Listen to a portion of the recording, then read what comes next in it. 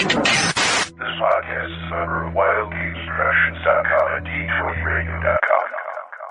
Hi, this is Frank Menzer. Whether you play Moldvay, or My Edition, or any other basic D&D, tune in next for Save or Die, Basic D&D. You burst through the door, you find a small room filled with golden jewels, and a red dragon. He starts to breathe. Save or die!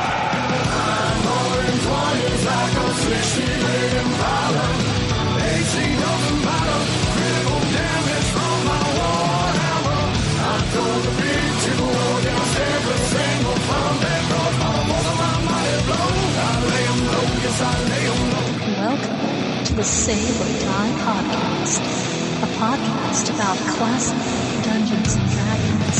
Bring on your goblin holes and band of oaks, hulking zombies and kobolds, and oh no, no troll, don't slow me down, oh no. Don't be a vicious, ever vicious, awesome bandit. My favorite thing about Bad Mike is he can be bribed as a DM. I like that in a DM. Bribery always helps. Yeah, and with Ken St. Andre, you gotta be a sexy girl, otherwise it doesn't work. Okay. Wait a second here. Okay. That just made me picture you, Glenn, in like fishnets and a miniskirt. I'm not sure you can pull that off. We're not going there. We are not going there. I gotta go poke my mind's eye out now. Hola, everybody. It's episode 89, Save or Die podcast. As usual. Yeah, I've been nipping some of Glenn's whiskey or something. The second sentence. Smooth. Tongue-tied here. It's DM Mike, as usual, with DM Liz. Hello. DM Jim. Podcaster level 1, reporting for duty. DM Glenn. Burp. And with a special guest, Jennell Jaquays. Hi. Can we call her DM Jennell? Oh, sure. Sure. She sounds very enthusiastic about this. Good suggestion, Glenn. She's more than earned the stripes. In fact, she's been DMing probably longer than any of us. I wouldn't hold to that. I've just been in the industry that long. Okay. And as you can probably guess, this episode's going to be talking with Jennell about her career and various activities, both old school and current. But before we get to that, the long-standing tradition, we will talk about what we've done in gaming since the last episode. Glenn. I love listening to you intro that all the time. Yeah. It's like I feel like you're grinding your teeth. And another segment that we have. No, Anyway. It's just my way of gotching students. It's the whole point of having your own podcast is you can tell character stories and people have to listen. They have to. Do you really believe that, Jim? That's what fast forward's for. That's true. Well, let's see. Last couple of weeks, I've been trying to get this show on the feed. Is gut check time next week. We open Thursday, and after that, it's not working on my North Texas RPG Con game. Not working? I'm canceling it. Aw. I had just I'm told Mike earlier today that I saw you on the game grid there. I did, but between the show and the move, I'm totally fried. I can't. Sorry, Bad Mike. Let's see what else. Oh, I got. Yeah, I know. Maybe next year. We all got Whisper and Venom stuff. Thank you, Zach. Hey. Yeah, it's out in hardback now. And let's see. I had a game today, Labyrinth Lord. Oh boy, this is basically fixing up the screw up from the last game, where I had a chance to kill a demon and botched it. And That's bad. I woke up. Well, yeah, but it was all a dream, or you think it was. And I woke up and my right hand was black. And so we're going to go fix that.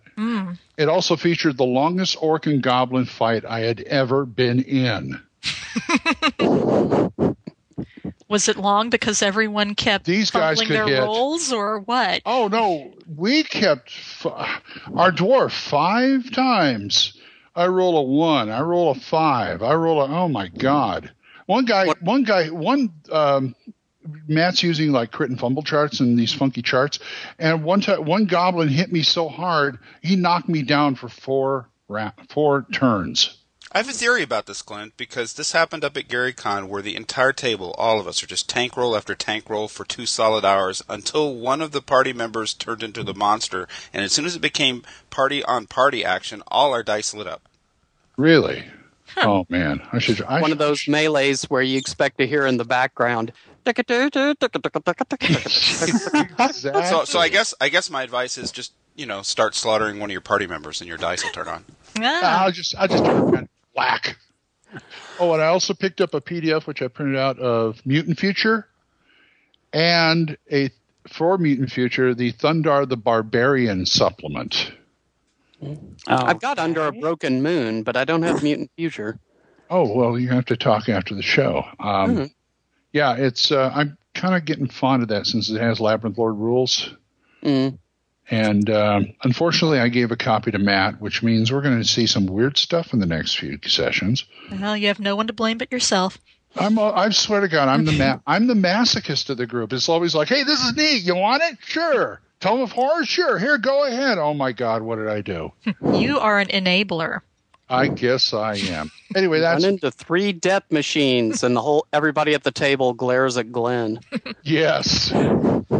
Glenn, if you ever play in one of my post-apocalyptic games, I heard you complain a couple weeks ago about how you never got anything in Gamma World. I'm going to take a play out of Jim Ward's playbook. You can have any 10 artifacts you want in my game, because I can handle that. Well, it just seemed that like I said, the post-apocalyptic thing, to me, it didn't match the movies, where they were running around with all sorts of used technology. So I'm not going to bring that one up again. Anyway, that's me. By the way, Jim Ward's a fibber because he says you can have any 10 things. And if y'all remember, I asked for a death machine, and he wouldn't give me that. I'm sure he'll give you one next time. I've also found out, I don't know if I said it here in the other show, the D6 Star Wars game, my character died when I wasn't there. And so since he was a quixotic Jedi, a crazy guy who thinks he's a Jedi, I was asking Eric, the DM, to bring him back as a really annoying Force ghost a la Obi-Wan to annoy whoever's Force sensitive around the ship. I think you should use the Force to guide the ship. Shut the hell up! God. Well, how about you, Jim? Well, I want to do a shout-out to my players, the Mutant Murder Hobos, because right now, as we're recording, it's our normal game session, and they very graciously allowed me to cancel the game so that I could be on here with Jennell, and I appreciate it. Aww. It's okay. Stuff like that happens. But I just came back from GaryCon, and I would take up the rest of the show talking about that, so I'll just keep it down to I ran into John Peterson at the con, and told him that we'd been still getting a lot of emails saying that not only should he be back on, but we should make him a host. And when I told John that, he surprised me by considering it. He's like, I think maybe I could do that. And I was just sitting in my head going, oh, crap. There goes my spot. Dun, dun, dun. Last hired, first fired. I'll be out of here. He's like, we're going to have to cut someone. Liz, I'm afraid it's going to have to be you. Oh, you're the most popular person on the show, I'll bet. So I'm like, I think Jim beats me out for sure. Well, I could always leave. Everybody tunes in to listen to the girl game. Draw the short straw or something. Yeah. But anyway, John would love to be back on the show, so that's good. Oh, we'd love to have him back on the show. Maybe we can have him on the Gazetteer show. Yeah. But I really got my Grognard game card punched because I got to play my first ever game of chainmail on a sand table in Gary Gygax's basement in the old house on Center Street. The current owners graciously allowed 4 solid days of gamers trooping through their house, so they were playing D&D in the dining room and chainmail downstairs. And Mike, you would have been so proud of me because Michael Curtis kind of had to talk me into the whole thing. He's like, come on, man, do this with me. I don't want to get trapped with a bunch of grognards who bleed hex chits and, plastic Airfix Robin Hood figures. So I kind of see that. And I've never played Mass Combat or any of that kind of stuff. I'm an RPGer, but I had a blast. It was some historical battle between Teutonic Knights and the Russians in 1432. And in the real life history, the Russians won, and I got on the side of the Teutonic Knights, and we creamed them. Ooh. Good. And then afterwards, I told him why the Russians won historically, because they ran from the Teutonic Knights across a frozen lake, and the big, heavy Teutonic Knights chased them, and the ice broke. Well, that's we got to set up first, and because they started us on the ice, we decided to spread everybody out. So then, instead of bunching up like they did in history, they spread everybody out, and we just had superior forces. Although, Good idea. Mike and I were so tired by this point in the con, we had pre-planned that whatever forces they gave each of us, we were just going to charge them headlong into each other and kill them, so we could go home and get some sleep at the hotel. And so I had a unit of Dane heavies, and he had a bunch of Russian peasants, and those were the only 2 units still up slugging it out when they called the game, when the Russians surrendered. So that backfired. Wow. And if you've ever heard the story, at the very first Gary Con at Frank Mentzer's table, Gary Con 1, somebody rolled a D20 and it shattered. And it happened. I was an eyewitness. I took pictures at this chainmail game. Guy rolls a D6 into the little wooden box and pow, it just flew apart at the seams. And everybody's like, ooh, that's spooky. And I'm like, Gary's just telling us we're playing it right. He's here. Yeah, I've never seen any dice break in regular use. I mean, I've seen a lot of people intentionally shattering their dice, but... Well, yeah, just from rolling it, I've never in 40 years of gaming seen that happen, and bang, it happened right in front of me. Well, I saw the picture, and I kind of assumed that someone had dropped it on the floor. No, Mike Monard was running it, and he had like this little wooden shoebox we were rolling the D6s into so it could be out on the sand table, and it was just a regular roll, and we hear this weird sound, and we all look in the box, and there it was. Wow. Wow. That's something. So, great Gary. Like I told him, he ought to make a reliquary and put the dice in it, shards in it or something. Well, I thought about using some of my class skills and stealing it, but I didn't. Right next to Aragorn's shattered sword. Okay, Liz? Well, although I call it on you, but it's usually you and me, really. Since... Yeah. Mike and I did our weekly 2nd edition game earlier today. Not just tons going on in this particular session, although we had a new player join us, and even though this is the first day that we've gamed with him, he seems like a nice guy, and I think he'll be a good fit with the group, assuming that he doesn't get completely different the next Saturday that we're all together. And he's a college football scholarship. Yeah. Wow. But yeah, he was a good player. He rolled up a bard, and primarily because we needed someone with thief skills. And so yeah, he joined up with us in the game session today. We primarily have been going into the dungeon levels of this old ruined moat house and killing off various undead creatures that we've been finding in there. Near the village of Not Hamlet. Yes, it is not Hamlet. Swear to God, it is not Hamlet. I don't know. Sounds pretty Hamlet. Yeah, that's what we're thinking too. But I had one of those at Denny's. It's not. So, yeah, that was pretty much our game session. No problems with Mike getting. I actually don't think I have a proficiency gripe this time around. Although I did tell Chase he needs to write the show to refute all my snarky proficiency griping. Yeah, he says he's thinking about it. Yeah. So. We could make that a whole new section of the show. Have our personal GMs come on to retort. Yeah, that's what I told him. It's like editorial time. Create a new bumper for GM soapbox or something. Yeah, or point counterpoint DM style. Mike, you ignorant slut. Basically. Alrighty. Anything else, Liz? That's pretty much all I've got, unless there's something about the session that totally went over my head and I forgot about. I distinctly remember saying something to you to remind me for the show, but I can't remember what it is, and I don't remember either. No. So I'm gonna have to save it for the next show. Anything to do with the paladin with the spider climb mountain? He hasn't got it yet. Where he's working on it. He needs to get his barding together and then the horseshoes. But right now, part of what he needs to make the barding is He needs a mithril arrow that was used to slay a magical beast. So my character, she's an archer.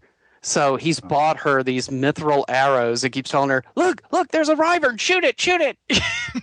But every time it has to be the last shot to kill the creature. And every time somebody else comes in and takes the kill. Oh. Was your elf able to keep her clothes on this session? Yes. Nobody ambushed her while she was asleep in bed. 10 guys in chainmail and shield beating down the tavern door, running up the stairs, running down the hall, kicking in her door, running in and stabbing her. And she sleeps through it all. And she sleeps through everything except the stab. See, that's how you do it, Glenn. That's how you get him going. Okay. and talk about 5-deck ships.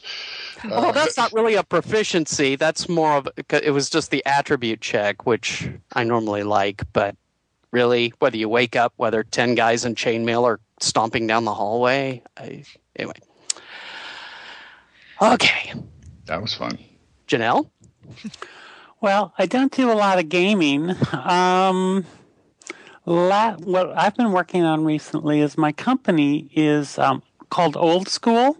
Uh-huh. And we recently shipped our first title, which is Battle Chess Game of Kings. It's a recreation of the original Battle Chess game from Interplay back from the late 80s, I believe it was. I remember it. Oh, cool. That was the one where the rook would turn into the stone golem and stomp up and... Yep. Yeah, well, I remember that. I never liked... I'm sorry, go ahead. Like I say, we've it's been updated for modern computers, modern graphic systems, and available on the Steam network.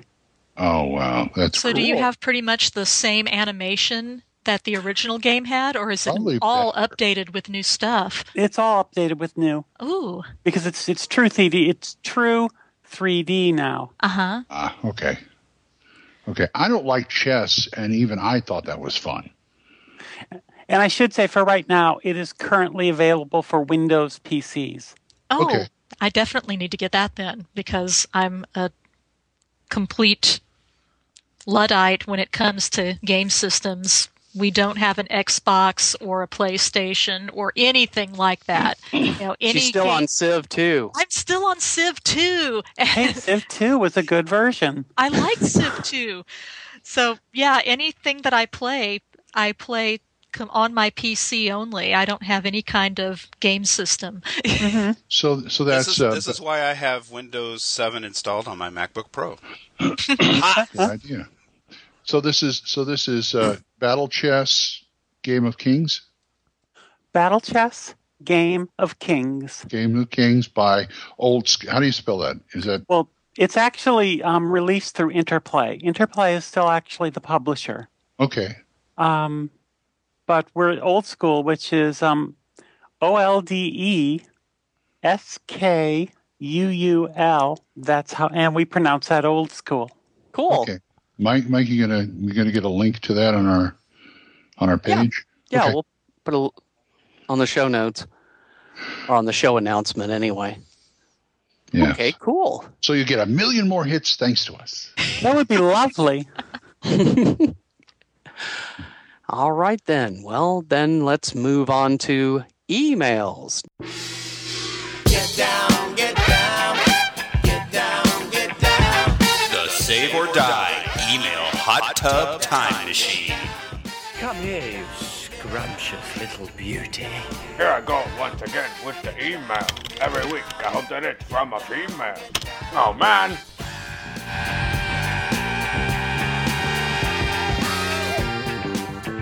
Do we have any emails, Liz? We do have some emails.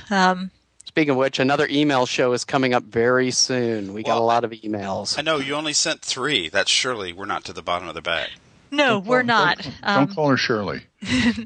No, we're not. I just didn't want us to get bogged down with a whole bunch of emails with this episode, so I kept it light. But more time to anyway, talk to Jennell. That's right. We have to have our priorities. So fear not. We're still getting through our emails. Our first email for today is from Sonny Calzone. Hey, and he says, well met, kindred spirits. Here at our FLGS, we always find fun ways to keep the D&D games interesting. Recently, it was revealed to the players that King Asiago loves to eat red bananas. In fact, there have even been attempts made by some to feed poisoned red bananas to the king. Luckily for the king, his royal food tasters ate the red bananas first and died. Not so lucky for the food tasters, I suppose. Anyway, I was wondering what you thought were some good ideas for fun quirks or unusual tastes that a king of a fantasy realm might have. Kindly let me know. Thank you for your time. Long live Sod. Karate chops, DM Sonny. Thank you, Sonny. Thanks. He talks to kangaroos. How's that one? No. Red banana's not like hipster slang for anything I don't know about, is it? Well, if it is, I don't know either. I don't know either. Okay. Yeah. I'm too old to know. So. Well, it's just funny. We're going to be talking about a lot of Judges Guild products that Jennell was involved in, and the idea of a king who's addicted to red bananas is pretty Judges Guild. Yeah. Well, don't forget it's not D&D, but Tunnels and Trolls. But don't forget the infamous rat on a stick. I got that. Yeah. That's a dang good dungeon. If you ignore the rat on the stick part. But those are great. Liz made them for a few years ago, and those were delish. I actually used to have the recipe. I pulled it offline, I think. Yeah, we got the it. recipe. Yeah, we got the recipe, and I may still have it on my computer somewhere. About the only thing that I did to change it was first I tried it as it was, and it seemed like it needed a little more flavor. So the next time... First I tried it with real rats. I did it with real rats. Well, no, the original recipe calls for ground beef, and you form it around the cheese. And the next time I did a combination of ground beef and ground breakfast sausage. And that made it really flavorful, and I like that version better. But you can do it both ways, and it'll be good either way. So you made some without so much rat in it. Yes, with some special, ground rat with herbs added.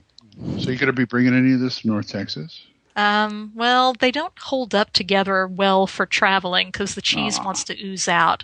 Not like Scottish eggs. Not like Scottish eggs, but... Oh, God, Scottish eggs. I don't want to know. They're good. They're medieval eggs. McMuffin. With the sausage over the hard-boiled egg, and then you put breadcrumbs over the sausage, and you deep fry it all, and it's super good. With the side of haggis? Not good for you, but good. All right, well, ideas. Yes, I once played in a game where a king had a taste for frog's legs, and there was a nearby bullywug tribe getting attacked. Yeah. King frog's legs. Yeah. All the good ideas I can think of at the moment are rather unsavory, so let's don't do those. Promise? I won't if you won't. See. Yes, if you can make it really rare stuff, it always is a good rationale for having PCs sent off on quests. True. I hate these kind of emails where they say, "What do you think should be?" And it's like nothing. Yeah. Well, my mind goes blank immediately. Well, I think something that could be interesting is a king or a baron or whoever the local lord of the area is, who insists that anyone who comes before him in court has to wear, say, a certain kind of hat or something before he'll allow them to come up before him. That's good. Just something really ridiculous that most of your players are going to go, I don't want to put that on. Like at Fort Doom, perhaps? Yeah, perhaps. At Fort Doom? Well. Went right out of my head. Oh, okay. Had it, went right out of my... Thanks, Sonny. Yeah, sorry, we're not more help. Yeah, it seems like every time I want something like that, I find a table somewhere I can roll on. Yeah, I'm a big fan of tables. Very big fan. Yeah, you should figure that. It kind of comes from my background. Yeah. But the table thing is a great idea. Go down, jam out a bunch of ideas, and then roll dice and put a couple of them together. Oh, yeah. Oh, yeah. Jennell, if you ever write anything new and you want Liz to give a good review of it, put a rumor table in there. She loves rumor tables. I do love rumor tables. A rumor of food. Well, that's one of the things I was surprised looking back through Caverns of Thracia, that it actually does have a rumor table in it. Yes, it does. A good one, too. Indeed. Okay, well, next email. Okay, our next one is from Lon Jr. And the email address that was given, it was all run together, so I'm going to assume that Lon is the first name and JR is either for junior or for a middle and last initial. But anyway, Lon writes, just finished episode 84. Love your show, have for a long time. In writing about the new box set Wizards of the Coast recently came out with. This is a bit of a vent, so if you don't read this, I understand. Read it. Yeah. I purchased it from Amazon back in June, a pre-order. It was supposed to come out near the end of November, then it was pushed back to December. I received several emails saying that the Amazon staff couldn't get it yet. Then late December rolls in and Amazon says they're out of stock. They never had it in the first place. Wow. Finally, a week ago, January 27th, yes, the email is that old, it finally arrived. And it is very pretty. Love everything they have in it. It has made me want to try and run an old school game. I'm currently running a few 2E games, but this one has gotten me thinking about the original game. And of course, the thought comes up, why not run something that starts with OD&D that moves forward through the books to first edition and even second edition? Or keep going into post-2E rules? Just a thought. We'll keep you updated on that if it ever goes anywhere. Finally, a question for you. What is your opinion of the 3, I think there are 3, manuals that came out in the 90s about the Fae, were-creatures, and the sea folk?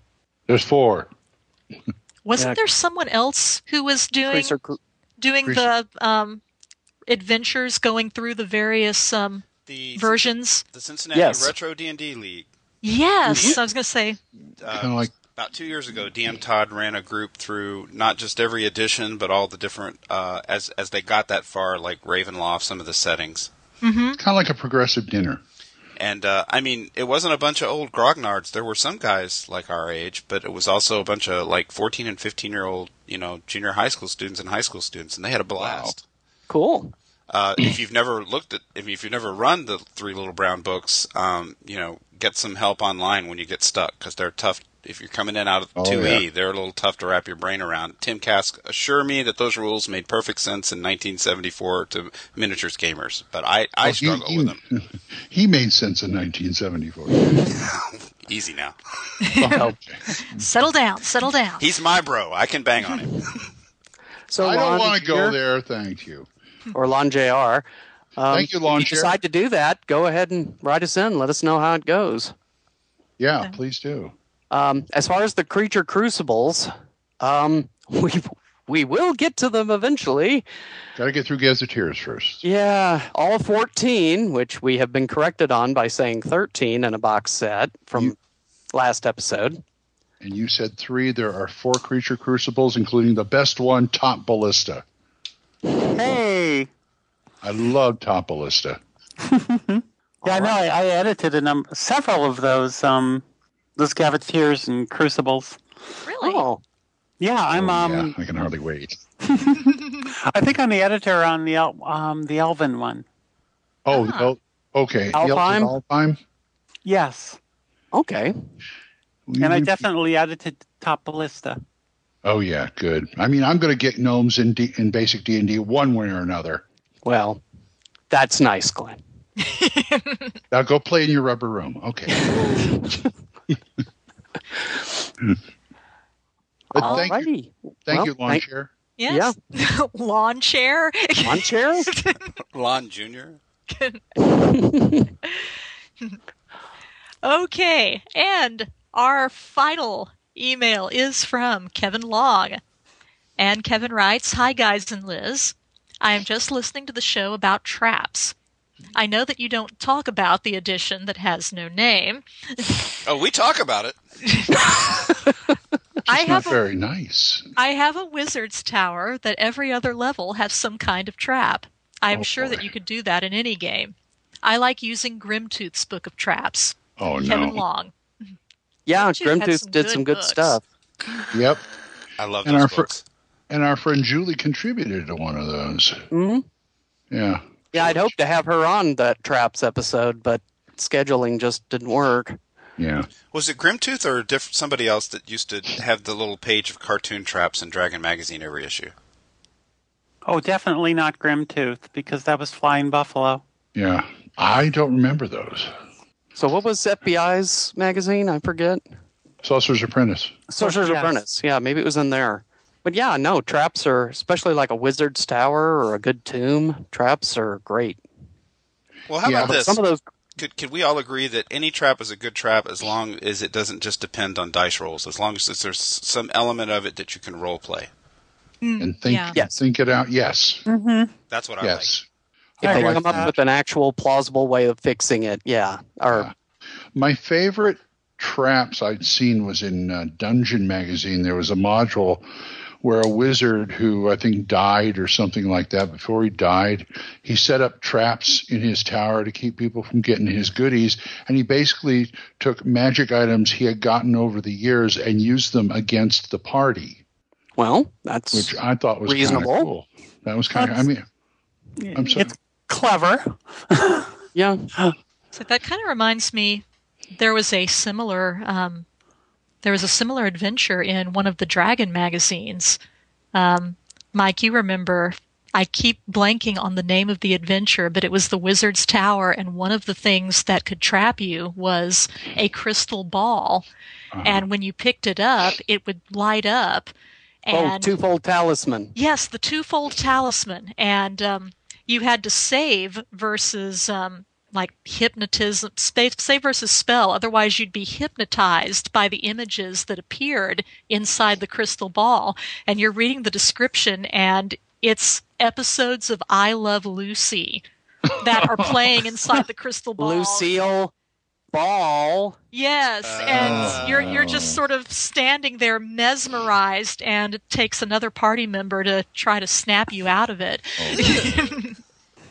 God. Of course, but you'll be back next week.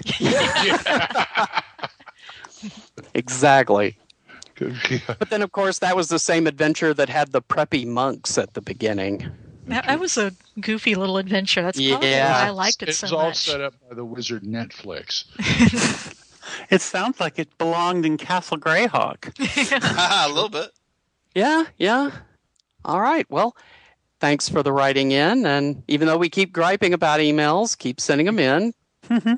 We keep doing email shows as needed to catch up. And we're into February now, so yes, we finally made it into slowly February catching emails. up. and you send them to Thaco's Hammer. Where do they send it, Glenn? Well, they send it to saverdiepodcast@gmail.com. But don't think they're going to forward yours, so just send it direct. So, and if you want to send in a voicemail, call in at 940-536-3763. And we shall then go into our questions to Jennell. Oh, dear. But first, we'll have some very important messages from people who probably aren't our sponsors. K-Tel presents D&D Blockbusters. All original hits, all original artists, including XP and the Kobold Band. Warlocks. Average PC Band. Edgar Winter is Coming Group, EPO, Scrawlin' Notes, Character Stories, and many more. Featuring the Boulay Brothers. D&D Blockbusters. 20 original hits, 20 original stars. Available on LP or 8-track tape. Order yours today.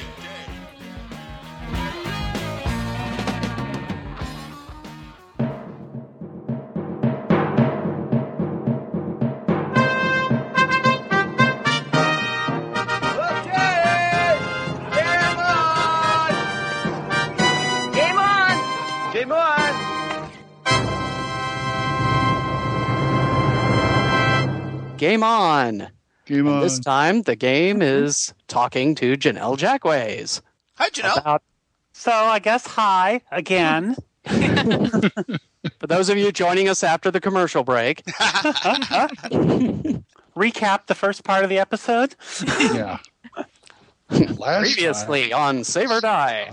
We talked about a lot of stuff. There we go. Some stuff, yeah. In episode number 58. Well, Jennell, you've had quite the career, especially in the formative days of our hobby. Yeah. And we decided we would concentrate a lot of questions on your major products, at least according to Wikipedia. Mm-hmm. But please feel free to jump in with any stories or things you'd like to mention. No. Wait a minute, Mike. You believe what's on Wikipedia? I wouldn't. Yeah, I've read that. I've read that page.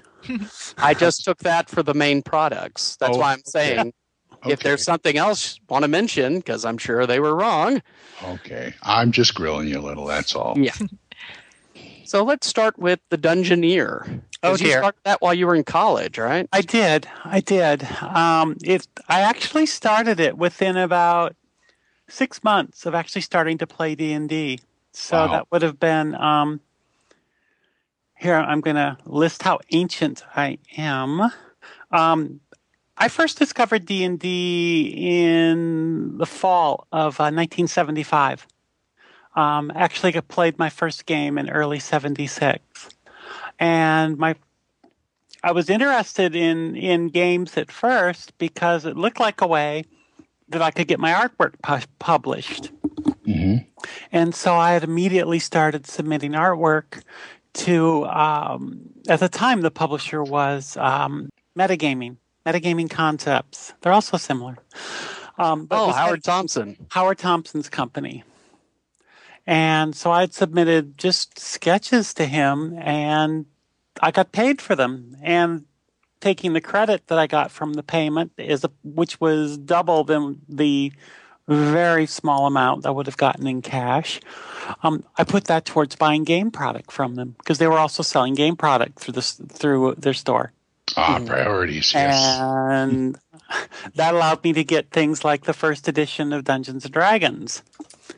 And we started playing in early 76. And, there was always an interest in my part of getting into publishing. So got together with my friends in college, and we put together I think it was like an 8-page little half-size fan magazine. Wrote all the content, did all the art. And then we went around buying game magazines that we could find on store shelves. And we lived in Michigan. And we snagged out addresses that we found of people and made up a mailing list of people we just sent free copies to. Nice. And we actually got a few subscribers that way. And then word of mouth got out. The things that surprised me were the responses we got from they must have been miniatures gamers or historical gamers who basically chewed us out for contacting, sending this Dungeons and Dragons.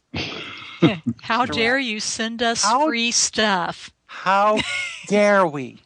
How so very dare you? Oh, Jennell. See, I'm class of 79, so I'm just a little bit behind you, but I remember when it was like that. It was one versus the other. We did the first magazine, got it printed. It was like a print run of like 200 copies. So we literally sent out half the copies this way. Approached some local hobby stores and sold a few more that way. Nice. And then kind of got a word of mouth till we were printing about 800 copies an issue. Ooh. And reprinting the earlier magazines. That's pretty good. So if you have a Dungeoneer #1 with a light tan cover, you have a first edition, first printing. Ooh. I did not, unfortunately. Best I could manage was the best of first 6 that they did. Yeah, that was that. That's why most people, I think, have experienced the Dungeoneer. That was the first 6 issues that my game group produced. I eventually sold that. When just before I graduated from college, it got to a point where I had a choice. I could stick with my job with the college radio station and publish the Dungeoneer, or I could graduate. Yeah. Funny enough, graduation won. And I focused, and I sold the Dungeoneer, I quit the radio station, and I focused on finishing my art degree. See, I'm in total awe of you, Jennell, not just for being both a writer and an artist, but for making that very adult decision. Because when I discovered D&D in college, I promptly stopped going to class and just flunked straight out. Yeah. Okay. I got nothing for you. Well, I'm sorry. Go ahead. Oh, I can say, but I think I also gave up dating at the same time. So there was a lot of things I gave up at that point. Well, I tell you that my respect has gone up since I found out you were working in radio at college. I worked for the college radio station. I had a broadcast engineer's license, 3rd class. Oh, you got one? I actually had one. Wow. I never got around. It kills me that you had to in those days. I remember that, yes. And to be on the air, you had to be licensed. You have your 3rd class license. I remember that. And it kills me that I was, after college, I was working at a small local station trying to do fill-in work. It's when I realized I was not cut out for that work. But I left my license on the wall of the station I had been filling in at. Uh-huh. And I regret that because I really would have loved to have that little memento. Mm-hmm. Yeah. Hey, I got a question. Did you frame the first dollar you got for doing this? I think I had to spend it on rent. Either that or... Well, that's a thought. Or actually, more likely, it was on if you remember, the generic food products they sold back in the 70s. Oh, yes. In the white boxes. Mm-hmm. Yes. It was probably on mac and cheese. I would have bought about 5 boxes back then. That's true. That's true. Before we get into drilling you on minutia questions about something you wrote 30 years ago, like we're on Star Trek. You remember that one episode?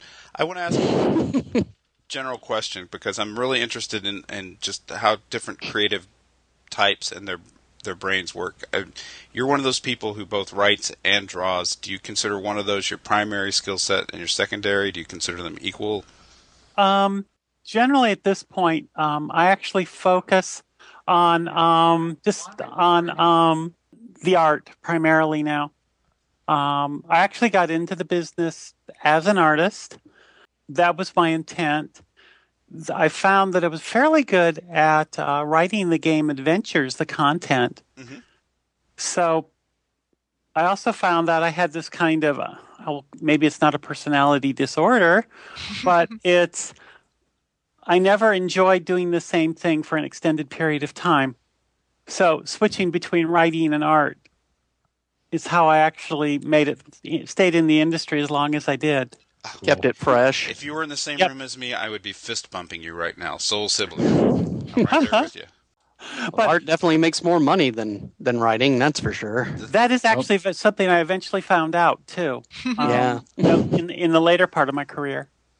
Well, what you're talking about is why my resume looks like I'm a pathological liar. So I totally get what you're saying. As the only non-artist here, I can say that. Writing makes less money.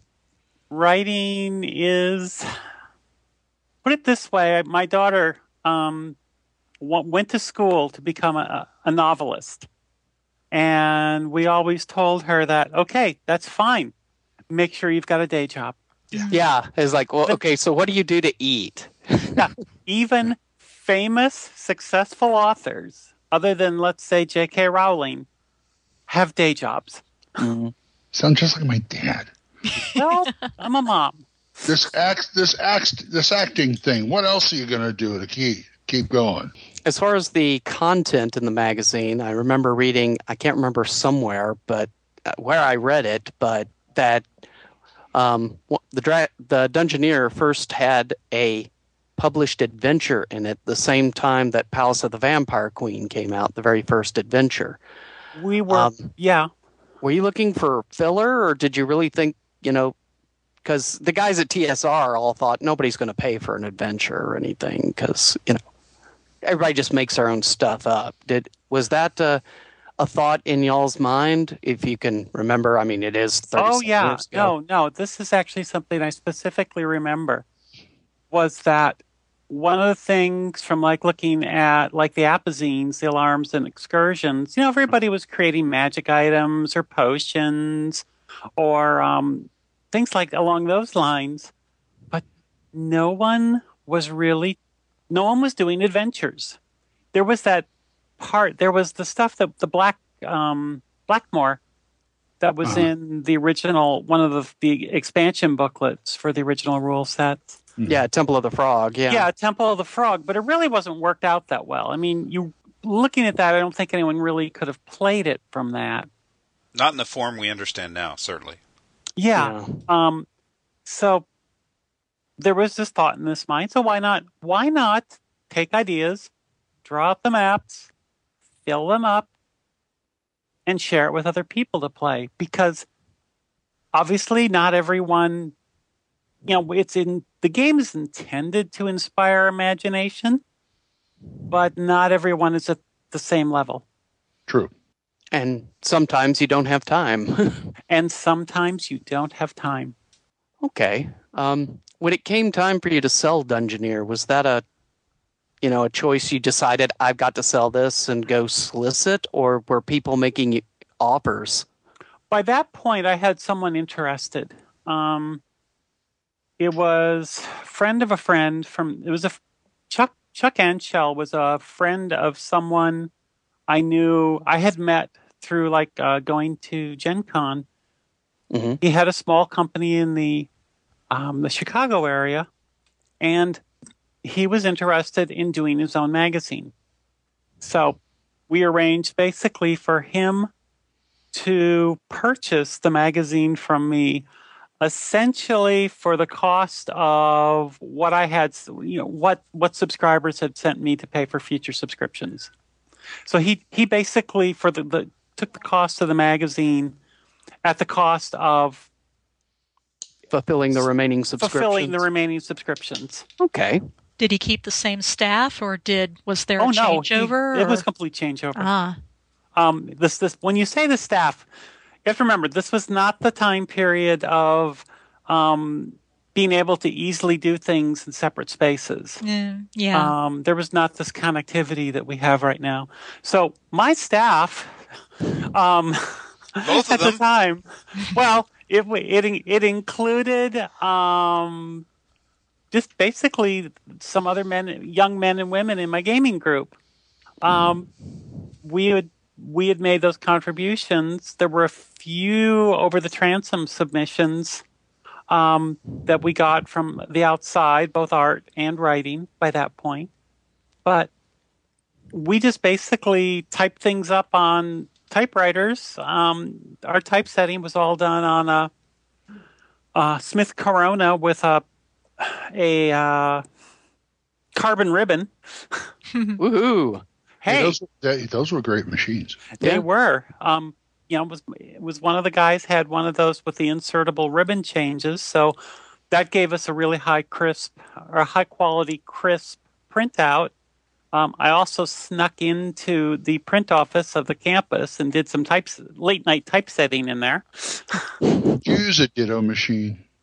No. Well, excuse me. I may have actually submitted some stuff to apazines on Ditto and mimeograph sheets. Well, Jennell, you're talking about you got some articles from the outside, but some of those pieces, the reason I own the reprint of the first 6 issues is because Jim Ward has got some Metamorphosis Alpha stuff in those first Dungeoneers. He does.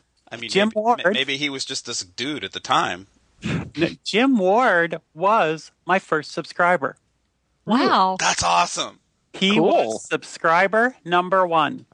Huh. And I can't remember if I had met him by that point, but I met him a few months later at a Gen Con. So, and at that time, I think he was just like this school teacher in Wisconsin. Goodman Games is doing a deluxe Metamorphosis Alpha reprint Kickstarter right now, and they besides being a tabloid-sized hardback with the original rules in it, they're going back and getting all those old Dragon and Dungeoneer articles and sticking them in there. So, oh my, something you did in college is still living on in a way. I am still surprised by all that. Yeah, I was gonna say, would you have imagined 30-something years later that it's pretty cool? It's been 35 years since I did Dark Tower, and for Judges Guild, and it just amazes me that not only is it still in print, but people are still playing it. Yeah, that and Caverns of Thracia are probably two of the most well-known Judges Guilds, and you did both of them. Yeah, and at NTRPG and the Texas Con a couple years back, the guy who had the table next to mine was running Fachelrak's Tomb, my first published adventure ever, at the table next to mine. Did Fidek Fos too? Oh my goodness, I was going back and look.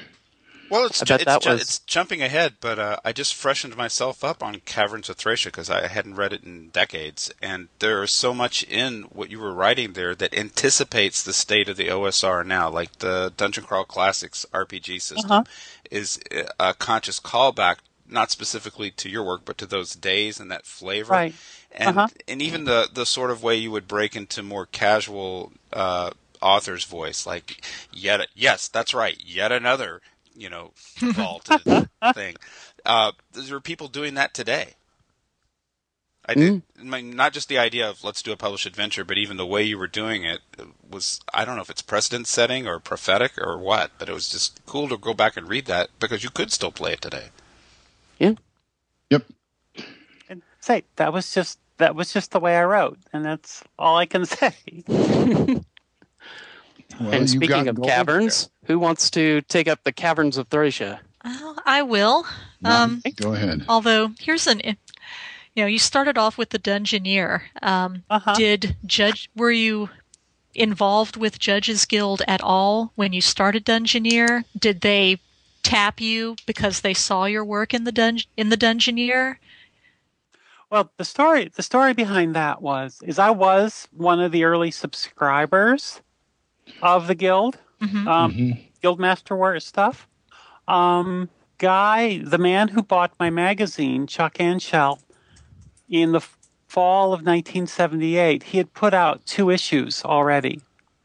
He went to go work at Judges Guild, essentially as their magazine editor and typesetter, because he had typesetting equipment. Very important. He had I think he had one of those IBM Selectric Ball machines, but it did typesetting. Lord knows they needed that.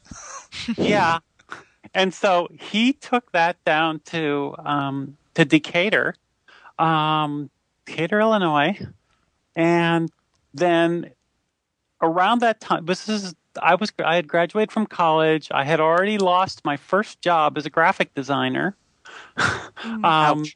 Well, there's a short, boring story about that, but basically, I'd been working as a graphic designer. The print shop I was working for lost all their foot traffic due to the road in front of them being closed, and so I got cut. And so I was unemployed and doing freelance. And Chuck said, "Hey, Judges Guild is interested. I'm down here at Judges Guild, and they're interested in your work." So I packed up a carload of stuff to take down, art and writing samples, and drove down from, I was in southern Michigan at that time. It was about an 8 to 10 hour drive. Drove down there in one shot, interviewed, they hired me. I told them, fine, but as long as I don't have to live in Decatur. And we kind of worked that out. Then I went back to Michigan and started working for Judges Guild. Cool. Yeah. So when you did Caverns of Thracia, did you have the idea of, what we tend to refer to as dungeon ecology nowadays before you started writing the adventure, or did it just kind of work into the product, without having specifically decided, hey, I want to do this? It really just kind of was a work of whatever seemed right at the moment. don't think that with Caverns of Thracia that I really even had a overarching story in mind when I started it. I had some ideas for the type of characters involved, the Beastmen, because this was Caverns of Thracia originally started out as an AD&D product. That was the rule set I was writing against. But we got into it a ways. Either was that we got into it a ways, or when they gave a preliminary view of a TSR, and they just said, we don't want you doing this for AD&D. So they shifted it over to D&D, which freed me up a little bit more, but it also removed access to some of the AD&D creatures. Which is why the jackal-like creature in the game is, I think it's called a dog brother that I had to make up stats for. It was originally supposed to be a jackalware. Oh, okay, yeah. Mm-hmm. Do you remember what they said? Why the Incarnation of Death was this originally Dave Arneson or something? Probably not. I don't think so. Do you remember why they said it couldn't be in AD&D? No, I really don't. Okay. I was not in on a lot of the conversations between Judges Guild and the people handling the products at TSR. So basically, you were just told we have to change it. Change it. Yeah. Right. I mean, even with the first product I did for Judges Guild, Dark Tower, there was one conversation with Gary Gygax at a Michigan convention over what I was doing wrong in it. Oh, fun. And it's basically I was applying my own house rules to aspects of AD&D. And AD&D at that time was intended to be this standardized rule set so that at conventions, everybody was playing the same game. Right. Yeah. Right. As a reaction to how everybody had been hot dogging it for 4 or 5 years. Exactly. Which, in a sense, made it easier to write for the D&D rules because you could be a little more wahoo in them. Mm-hmm. Yeah. For conventions, you need kind of a standard rule set, I guess, if you're going to do tournaments and things like that. Yeah, and tournaments do it were like big. like war game tournaments. Yeah. Mm-hmm. It's interesting to see how both authors in the game industry and players go through stages of, because as a young man I was all about the AD&D. There's a rule for everything. Now as a 50-something, I enjoy the wahoo and things being left up to the judge. Oh yeah. Mm-hmm. And Gary kind of went the other way. It looks like to me Ditto. from the outside. Well, I think what it was is I don't know if Jim or Glenn, if you were in the convention circuit, doing any of the convention circuits at the time. No, I wasn't. No.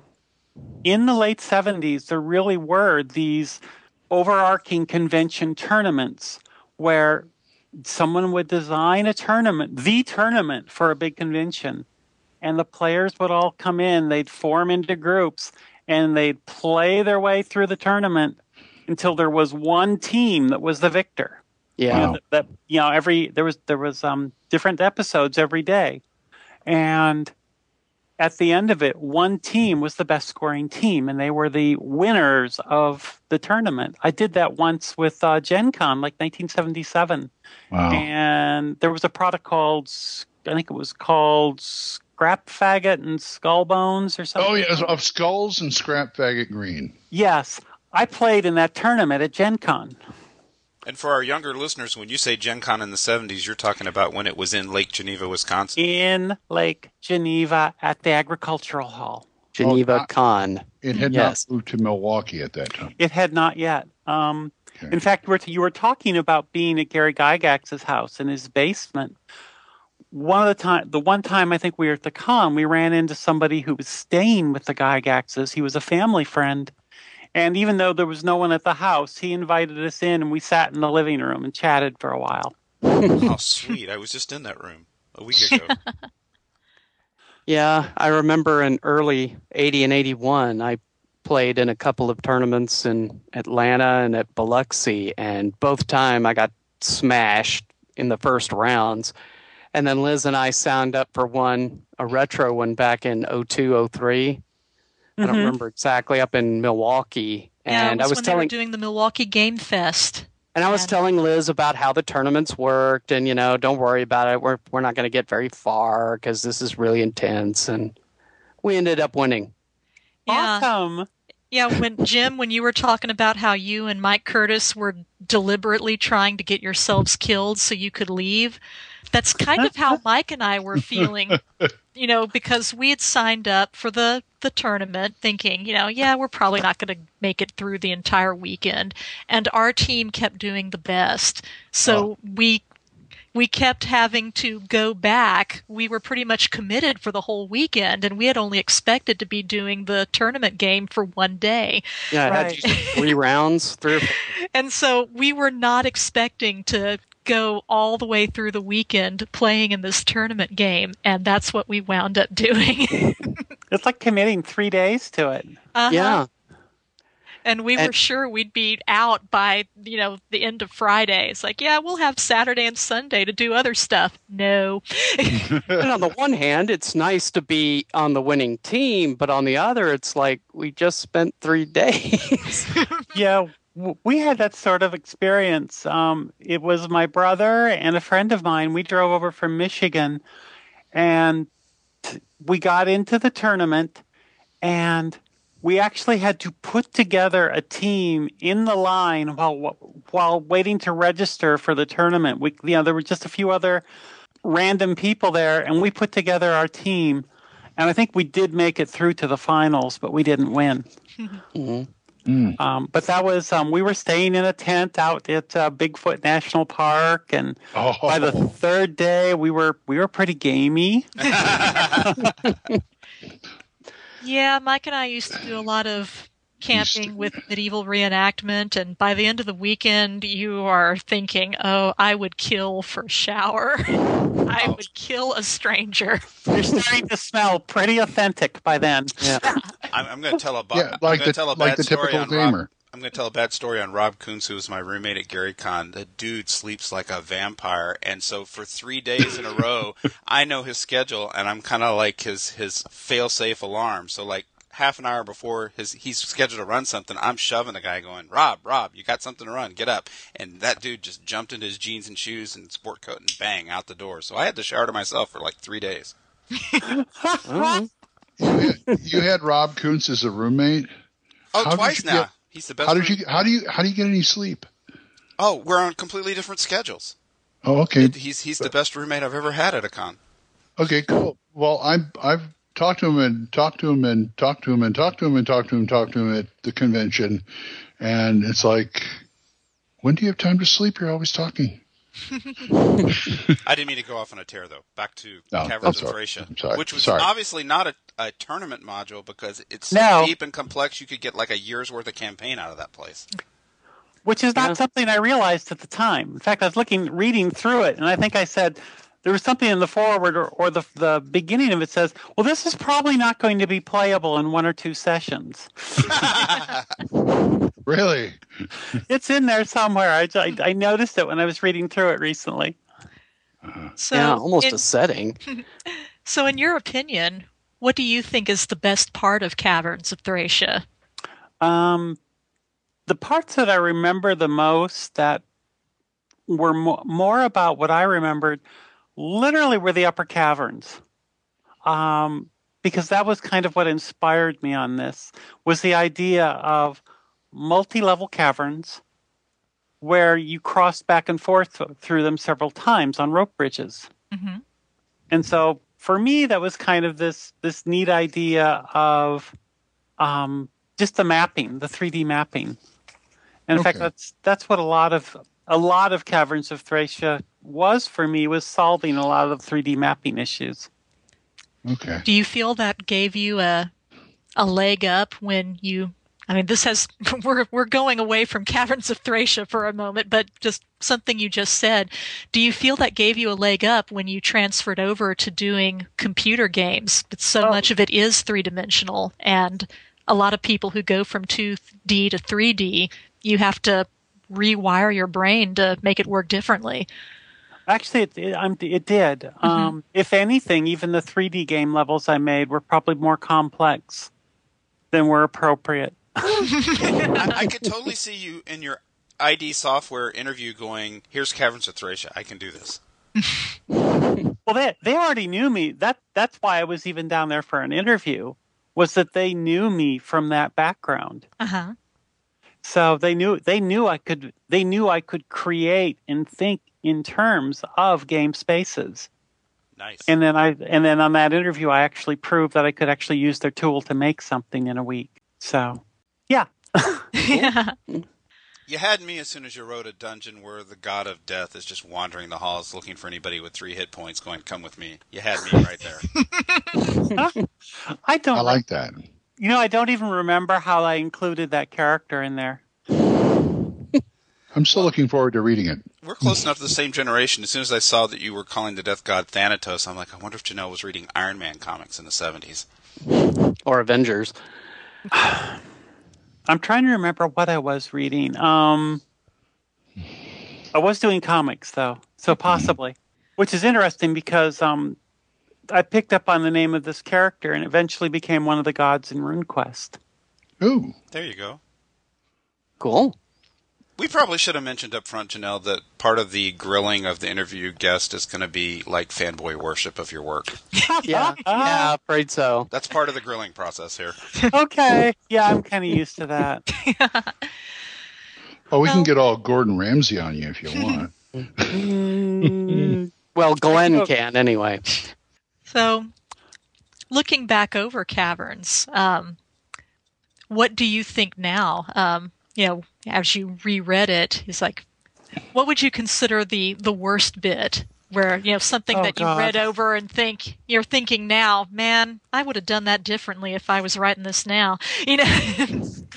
Well, looking at the underground city map, I probably would have actually done that a little more organically. Looking back at the art, the way I remember, I'm trying to remember if I actually hand drew all those trees, or if I had photostats of 1 or 2 trees. Uh-huh. I go back to these days of burnishers and waxers and stuff, and I'm looking at your map, and I can see the line where you reach the edge of some zip-tone screen. Exactly. Which I love. Hey, well, I used Zipatone a lot when I was doing fanzine art, for backgrounds and stuff. Oh, heck yeah. Love that stuff. I mean, I don't even know how you explain that to people anymore. Mm-hmm. What, you just don't lay down a gray tone? Yeah. Right. You just click fill. You're done. Well, what are these kids today? So, looking at some of the things is actually, yes, there is something I would probably do different. I would totally do the entry area and the outside part a little more robustly. Mm-hmm. That was almost it really almost focused too much on the underground and not enough about the environment above. Liz talked about there's a sort of a working ecology, but I saw it more as like a tiered level of cultures with a good mythological underpinning. You obviously studied mythology. God, now I can't talk. In college, but amongst all that callbacks to like Cretan and Macedonian mythology, you've got gnolls. Kudos for using gnolls. I think gnolls are the most underused creatures in the whole D&D system. Well, the gnolls fit into, and if you look at the cover, the original cover, you've got the dog brother, the Minotaur, the Lizard Man, and the Gnoll. I was actually going for a theme of beast bipeds. Right. And trying to use canonical creatures, not make things up. Because, I could have made up a lot of things if I had wanted to, but using canon to create Beastmen. It was a Beastmen adventure. And not the 8,000th use of orcs, for example. Exactly. Orcs, everybody used orcs. I mean, they were the orcs, kobolds, goblins, hobgoblins. They were the popular cannon fodder of the 70s. I didn't realize it started out as an AD&D module. If it had remained AD&D, would Yeenagoo have been down in the bottom somewhere? I don't know. Probably not. Okay. Well, I know one of the things that we were going to ask, and I think you've already touched on this a bit earlier, was, did you prefer writing AD&D or D&D adventures? And it kind of sounds like you preferred the D&D because you had more free reign to, do your own thing. But well, the interesting thing is that by this point, I was actually running and playing RuneQuest adventures primarily. So I was playing Dungeons and Dragons. We had part of this was after college, so we still had a group, and there were a couple of game masters running Dungeons and Dragons, so it's still playing, so that was staying fresh. But by that point, I was running RuneQuest. My preference really probably would lean towards D&D, and it's simply because I could be freer. Mm-hmm. Mm-hmm. And I remember the D&D at this point for the younger audience was the white box.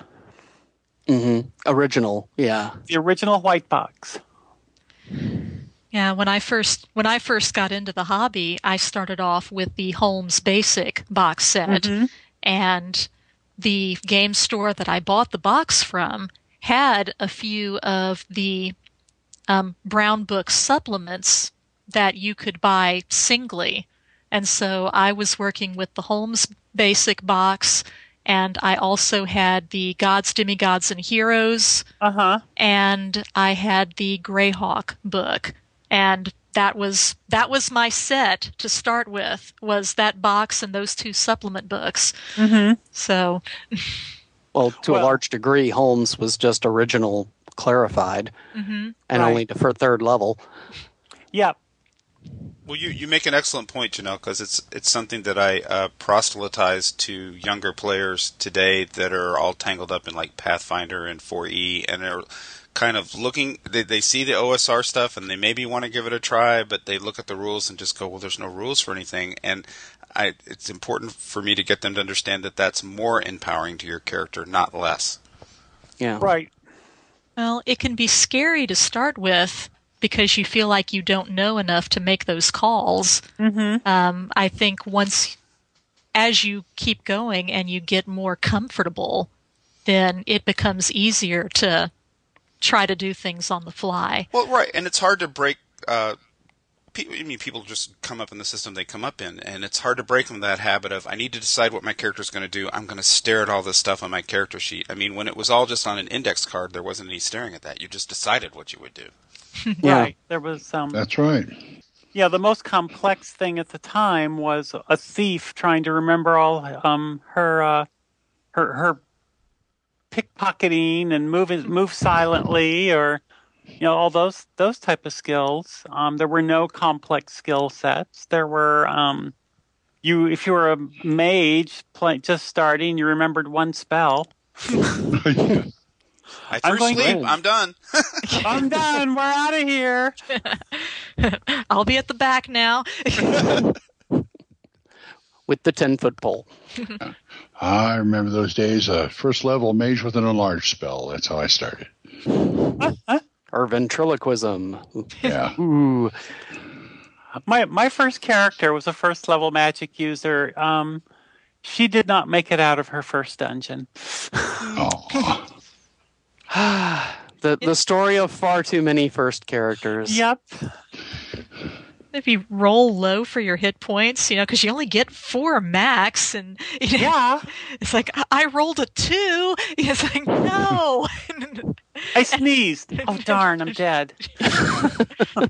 Yeah, you roll 1 or 2 hit points. I feel like that character in Ghosts and Goblins, 2 hits and you're gone. Mm-hmm.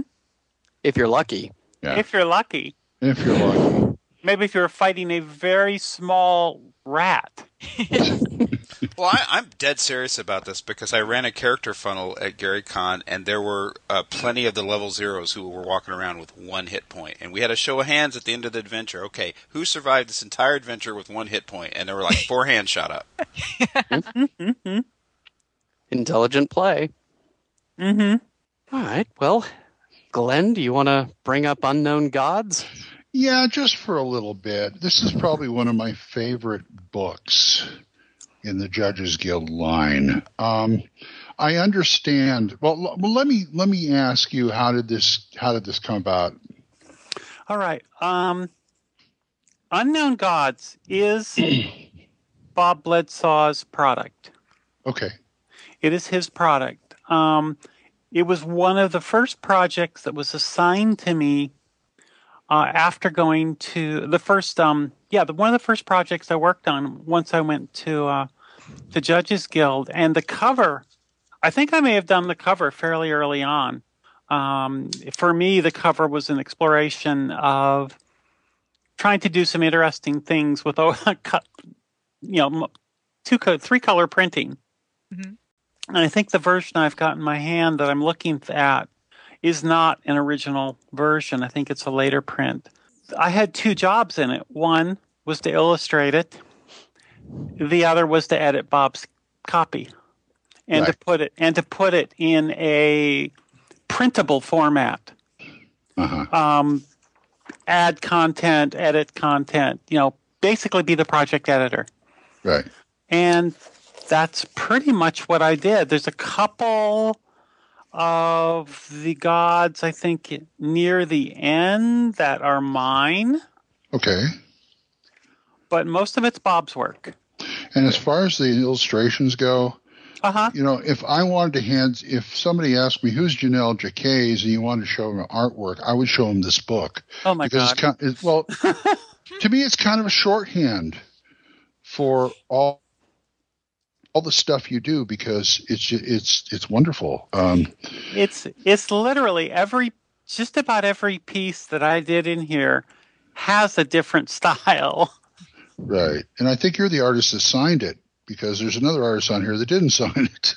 Let's see. The other artist is Cheryl England. Cheryl England. I think she was a friend of the company.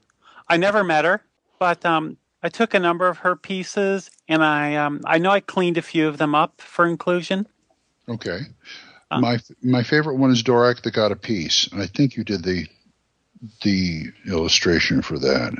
Probably. A god who creates peace by smashing everybody is just my kind of oxymoron god. Oh, there he is, the big guy. Drawn Look from like Teddy Roosevelt? Yeah. I just imagine this 100-foot tall Gumby going, "Stop fighting! Stop fighting!" Well, you have to understand, at this point, I would have had no idea who Monty Python was. Right. But it just, it came off. Well, actually, maybe I did, because this was a bit later. Now, I can understand why you did, because it's for basic D&D. And at the time, basic D&D really didn't have any kind of pantheon or gods or anything. I mean, you've got a cleric in the game. Well, who does he worship? Well, to be honest, deities, demigods, and typos was out at this point. Ow. I can't argue against that. Oh my. I think that falls under cruelly true. With the mini onions of Set? Which is exactly the way I'd run it. Boy, hey, those are evil. Oh, even OD&D had % liar. But this was an alternative to the deities in the classic mythological deities that were in gods, demigods, and heroes, right. And they kind of really represent that cross section of fantasy deities that players would make up. Oh yeah, yeah, I see that. Have you seen the Petty Gods? The only thing I'm aware of it. I was originally contacted to write either an introduction or a foreword to it. That was several years ago, and I did that. I haven't seen it since. Yeah, I contributed some artwork to it, and it came out as they were going to do Petty Gods and Deluxe Petty Gods, which never got off the ground. Right. It's out there. Had my hard drive not crashed, I would have given you a copy. Oh. But yeah, it was kind of like it was done trying to do it in the spirit of the Unknown Gods. Mm-hmm. Yeah, that's how it had been explained to me. And again, I think I wrote a piece, an intro, or some kind of reminiscence for it. Okay. That's all I got, guys. Okay. Mm-hmm. Well, talking about more generic stuff regarding Judges Guild, notice you had done some both RuneQuest and Dragon Quest. Did I do Dragon Quest not for Judges Guild. Yeah, I think that was for TSR, come to think of it. Actually, my first Dragon Quest was for SPI. While they were still independent. While they were still independent. I actually have it here in front of me. Okay. What drew you to those systems? Was it just, looking for work, or? I was contacted. For RuneQuest, it's because I liked it. My friends and I had attended Origins 78. It was in Ann Arbor, Michigan that summer. Mm-hmm. And that summer, I met a lot of people in the game industry because it was a local con for me, an hour drive away. And RuneQuest had just come out at that point. And my friend and I, and my brother, we all picked up copies of the rules, and we were this was really the kind of gameplay, and especially the setting, the Bronze Age setting, really appealed to us. Mm-hmm. So that became our playing game of choice. And because I went to work for Judges Guild that fall, Judges Guild, I think, had developed a relationship with Chaosium to do licensed product. They called it gateway product. And I did some projects for them, the Hell Pits of Night Fang, Duck Tower. I was going to say Duck Tower. It must be. Duck Tower, Legendary Duck Tower, and Other Tales. And then I did some contributions to the Dungeoneer, both rules and art content. So I did those almost out of love. This is the best way to put it. Okay. The Enchanted Wood was because I was contacted by SPI, and they wanted to know if I'd be interested in writing a game adventure for them. And now here's the truth about Dragon Quest. At that time, I never played it. We won't tell. Mum's the word. Well, I actually mentioned that at a convention the year it came out, and the producer in charge of the product about flipped out on me. Things not to say on the first date. Exactly. But within the year they were toast anyway. So yeah, I don't know that I've ever actually met anyone who really played it. I know a few people who have played it, and they've actually feel very strongly about it. It's still one of their favorite systems, but I saw it as kind of cumbersome. So it's one of those, you either love it or you hate it. Right. Well, it's easier to play than Universe, so probably better than Tunnels and Trolls, though, right? Excuse me. Gotcha. It's more. I'm sorry. That was a shot at Glenn. I wasn't serious. I understand. I was going to say at the time it was more robust than Tunnels and Trolls. The reason it was easy to write for was because the system, the way the systems ran, it was very close to RuneQuest. It was a D100 system. Okay. And a lot of what I could design, I could think in terms of designing and balancing for RuneQuest. It was fairly easy to transfer that over into Dragon Quest. Okay. I'm dying to ask you about the first piece of your artwork I was ever exposed to. This doesn't have anything to do with Judges Guild. I was fortunate in college, although I didn't start playing till 79. Our DM had been playing from the Little Brown Books on, and he had a big fat stack of Dragon magazines that he lent me for forever. So I remember taking note of your art and the cover of Dragon 21. Where, like you were saying, you like the Bronze Age. A couple of Bronze Age Viking-looking dudes duking it out with some white dragon. Yep. Although one of them was a girl, so I probably didn't do a good job drawing her. Well, I don't own that, so I haven't seen it since 1979 or 80. Yeah, that was my first cover that I did for Dragon. It would be a very long time before I would do another one. It was a personal piece I had done in college. It was done in colored inks, of all things, and gouache. And a friend of mine still owns it. Wow. Well, you know how you just imprint on those things? That was one I imprinted on back in the day. Ah, okay. Okay, well, speaking of other game systems, or at least neutral systems, you were involved on several of the city books from Flying Buffalo. Oh, yeah. That was a project I picked up in the late 80s. Okay. Did they approach you on that? I got involved in it at first as a writer on, it was 1986, I think. I was freelancing again after working in video games a number of years. And I was friends with Mike Stackpole and Liz Danforth at that time. And they approached me to write an article for City Book 3, which was all about dark things, kind of the scungy side of town. Right. And I wrote one establishment called Dom Daniel's Gate for that, which was basically a munging of Doctor Who and the devil. Well, you've got my vote right there. This episode's obligatory Doctor Who reference brought to you by Jennell Jaquays. Because there's a time traveler in this inn whose time machine basically crashed, tumbling across time, and he's kind of living in the present to accumulate the pieces as they appear in the neighborhood over time. So he can reassemble it. Yeah, but in the crash, it hit us.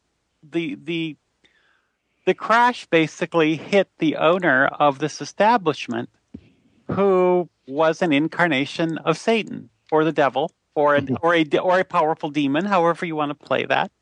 And in the end, there's this fireplace that is literally a gateway to hell. So you don't have any real story going on. You just have this time traveler who kind of presents as being out of time there. And you have this kind of, and he's now the innkeeper, and you have this guy in the inn who's kind of like brain damaged because he was injured in the crash of the time machine. But that's the incarnation of the demon or devil. Add player characters and you've got an adventure. Add player characters and you have adventure. Yeah. Nice. But that's what I did that for them. I think it was 1986. And then about a year or so later, they approached Rick Loomis approached me and asked me if I'd be interested in taking over the production on City Book 4. They had accumulated some of the articles already. They needed someone to package the book. And at this time, I was already involved in packaging starting work on the central casting products. Okay. So I was doing pre-press with PageMaker at the time. Oh, PageMaker. Adobe InDesign for those who are more modern. I was weaned on PageMaker. So I actually had been starting production, and Rick had, I think, caught wind of that from the publisher I was working with for City Book, or the central casting line, and asked me if I was interested in picking up City Book, and I was, and that's how I got started doing the City Book line, basically as a book packager. Nice. Now you bring up central casting, which is probably one of my favorite series of books. Huh? It's my favorite series of books my DM won't let me use. That's an interesting question. Why is that? Well, because it tends to come up with stuff I want to incorporate, and you said, no, that's too powerful. Well, yeah, there is that. Yeah. Well, last time I did it, and I said, well, he did this, and he gets this, and he gets that. He says, no, he doesn't. Well, how about he thinks he does? He says, okay, I can live with that. So, yeah, he's the second son of the Baron. Wink, wink. You know. Well, those are really iffy rolls. I mean, that you got to be rolling well to get those. Oh, yeah. Yeah, I was rolling insane, man. And there was some kind of scuff up with those books at the time, I seem to remember. There was. I tend to, every time I try to explain it to somebody, I tend to totally botch it. If you don't want to talk about it, that's fine. But, I mean, I just wanted to bring that up real quick. Well, basically, I guess the way I can phrase it is a much younger Jennell was a lot more conservative than she is today. Okay. And there is some content in those books that could be considered offensive to some people because of that. Because it expressed my views, my political views, my social views at the time, which I no longer agree with anymore. Some people found objectionable. Got it. Happens to the best of us. Yeah, and some people thought, yeah, right. But I don't agree with those people anymore. I'm not going to give you any objection to it. I mean, certainly. Okay. But hey, it's all well and good to me. There's been a number of miles behind me since those days. How did that come up? The central casting books. How did that idea come about? Okay, I mean, this one has a long history. A little bit, not quite a Shaggy Dog story. Okay. When I was in college, so we're gonna the first central casting. I'm sitting here looking at it in my lap. Was what 1988? Yeah. 1988. Go back easily 11 years. I was in college. 11, maybe 12 years. And in one of the early Dragon magazines, it might have been as early as issue 4, somebody had written up some background tables, really, really simple ones, for giving your character, like, you were a peasant, for basically giving your character stuff based on his or her background. And I thought, I can do better than that. So I started putting together some of my ideas, and over a couple of years, I had written out a number of small tables, maybe 10 or 20 small tables that allowed you to walk through and create a character background. And I actually did this. It got the attention of some people at the college I was going to. Uh-huh. And it became a part of one of my school writing projects. Ooh. It actually, because I did that, I actually got an award at graduation for my involvement in working across the arts. Theater, art, writing. So I actually got an award for it. Cool. You got a grade and an award. I have this for gaming stuff. For game. Hey, when I was doing the Dungeoneer, I was also taking printmaking and graphics courses during the summer. I got credit for that too. This is what I'm telling the 20-somethings at my table all the time. They say old school. I'm like, yeah, but back then it was just school. Yeah, seeds with envy. Oh, I know. Yeah, well, now also note that I was actually attending a very conservative Christian college at the time. So this was actually before Dungeons and Dragons became equated with demon worship. Okay. Okay. So I was working on that. Not long after I went to work for Judges Guild, I actually submitted that very rough version. I think I sent it to Chuck Anshell, so it actually went to the original Dungeoneer after I graduated, and it got published in one of the very early Dungeon magazines, the ones that Judges Guild produced. Okay. So it's going to be in the magazine, not in the collection. Okay. But in the collected edition, there's going to be a little section on idiosyncrasies. That's right. You're redoing those. And that appeared in central casting. Oh, okay. That actually ended up in as a part of central casting. Flash forward, I'm home. I'm working for Coleco at the time in the early '80s, and as a hobby, I picked up working on this again. Not intending to do anything with it, just I started making a more in-depth character background creator. Okay. And then by the time I was freelancing again around '86, I started putting some more time into it.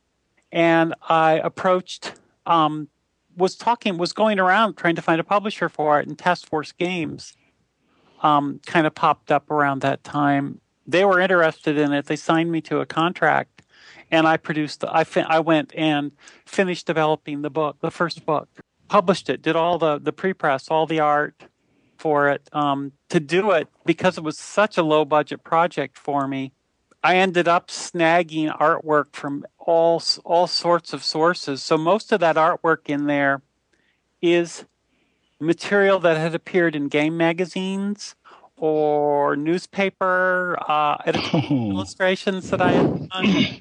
And I was looking through the book going, wow, she's versatile. Well, I had a lot of styles at that point. Mostly the stuff that's done with like stipple or dot pattern, that was done for that project. Oh, okay. There's a couple of pieces in there that were actually done a number of pieces that were done for the project early. And that was like the first of its kind in those kind of books. Mm-hmm. Creative collecting. Yes. Jennell, this is exactly why when somebody reads something I've written or is looking at one of my paintings and asks that question, how long did it take you? My answer is always about 50 years. Yeah, it's like in billing, people look at you and say, how can you charge that much? It's just for an hour's worth of work. And I said, well, it's an hour's worth of work, but 30 years worth of training to do that hour's worth of work. Mm-hmm. So the last thing I did on the project was the cover, and I literally painted that overnight. Wow. It's not my best piece of work. Pulled an all-nighter, huh? Yep. I think it's great. Yeah. All right. I don't know, what version are you have you been looking at, Glenn? The first or second edition? Let me pull it off the shelf and Let's see. Is it thin and blue or thick and kind of gold colored? Wait a minute. I'm yanking a headset out of my head right now. Leave the ears. Oh, okay. It's thinnish and bluish. That would be a first edition then. Oh, wow. Or first publication. I don't know. Honey, get the tape. It's falling apart. Yeah, so mine's not in much better shape. And I also had you sign it, too, which is nice. Oh. Yeah. Cool. All right. Well, we appreciate you coming on the show. Well, you're welcome. Thank you so much. Yes, thank you. I only just got to meet you in person this past year, so I was thrilled to have you on. Well, if you're going to be at the Texas Con again, North Texas, we just got the plane tickets to go. So cool. Yay. Cool. I'm working on it, but I'll be there. I'll be there. And my wife says hi, by the way. She talked to you in 2011, and she had a really nice, good conversation. Yeah, that was a long time ago. Yeah. Like let's call it a lifetime away. Okay. I'm sure she'll feel good about that. All right. Well, we will go out for the show as we usually do, each of us describing how we're heading down the dusty road, because we play the old 70s Incredible Hulk theme at the end with Bill Bixby walking down the dusty road. I got to look for like a disco version of that. Yeah, or something. But anyway, how are you walking down this road, Glenn? Well, I just got picked up by Decker, the god of peace. He puts me on his shoulder, and I just watch him smash people with his three-headed flail, trying to get them to stop fighting. Better than getting picked up by the dove god. That's true. Jim? Oh, dude, I'm sitting in that tavern with that Time Lord, and we're chucking our empties into the fireplace so they land in hell. Nuts. And Liz? Well, speaking of the death god, he found out I only had 3 hit points, and so I'm kind of being dragged along behind him. I'm not sure where we're going, but... Well, I'm busy talking with the Beastmen on our way down the road about Minoan and Greek mythology. It sounds like speed. And all these paths brought to us by Jennell Jaquays. Oh, thank you very much for coming on the show. Thank you. You're welcome. Thank you. It's been fun. We enjoyed having you on the show and look forward to seeing you at North Texas Con. That's right. We'll be there. In 2 months. These shows are fun. Anyway. Oh my God. Well, I have to write my adventure yet for that show. So yeah. I'm hardly wait to see what you get. I can hardly wait to see what you got set up for TNT. On the other hand, I did turn in the logo about 3 weeks ago, so we're good there. Cool. All right. Well, say goodnight, everybody. Good night, everybody. See ya. Good night. Rearc.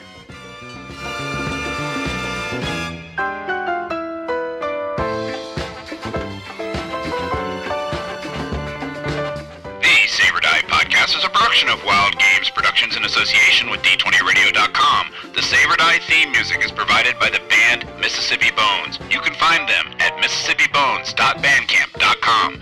The Incredible Hulk Lonely Man theme, disco version, was brought to you by the 1970s. Thanks for listening, and we'll see you next time on Save or Die.